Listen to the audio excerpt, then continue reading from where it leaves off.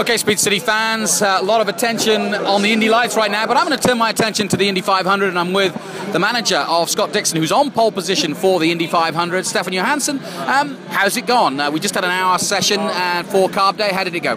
Well, it looks, looking at the times, it looked pretty good. I haven't spoken to Scott yet, but, you know, they just did some final small sort of adjustments back and forth, just trying to, you know, peel the onion till you get to the core, you know, but they're pretty happy with the car. The car's been quick all month, so I think it's going to be all right.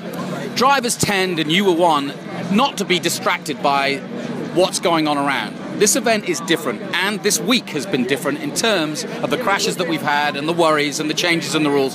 How has it affected, do you think, Scott, or is he like you, just totally unaffected by that and just does his job?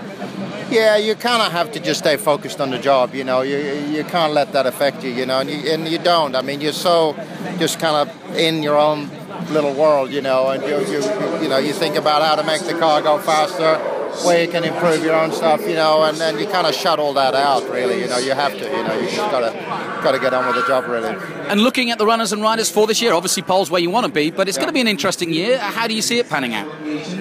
Yeah, it looks like a very, very competitive year, obviously. There's a lot of good guys at the sharp end, you know, and I think, you know, Penske's got 4 strong guys, Ganassi's got a few, you know, and then the other teams as well. So, I mean, it's going to be an interesting year, you know. I don't think it's impossible to predict at this point which way it's going to go, you know, but I think, you know, from Scott's point of view, I think he's at least in with a good shot. Thanks for talking to us, and best of luck in the 500. Thanks.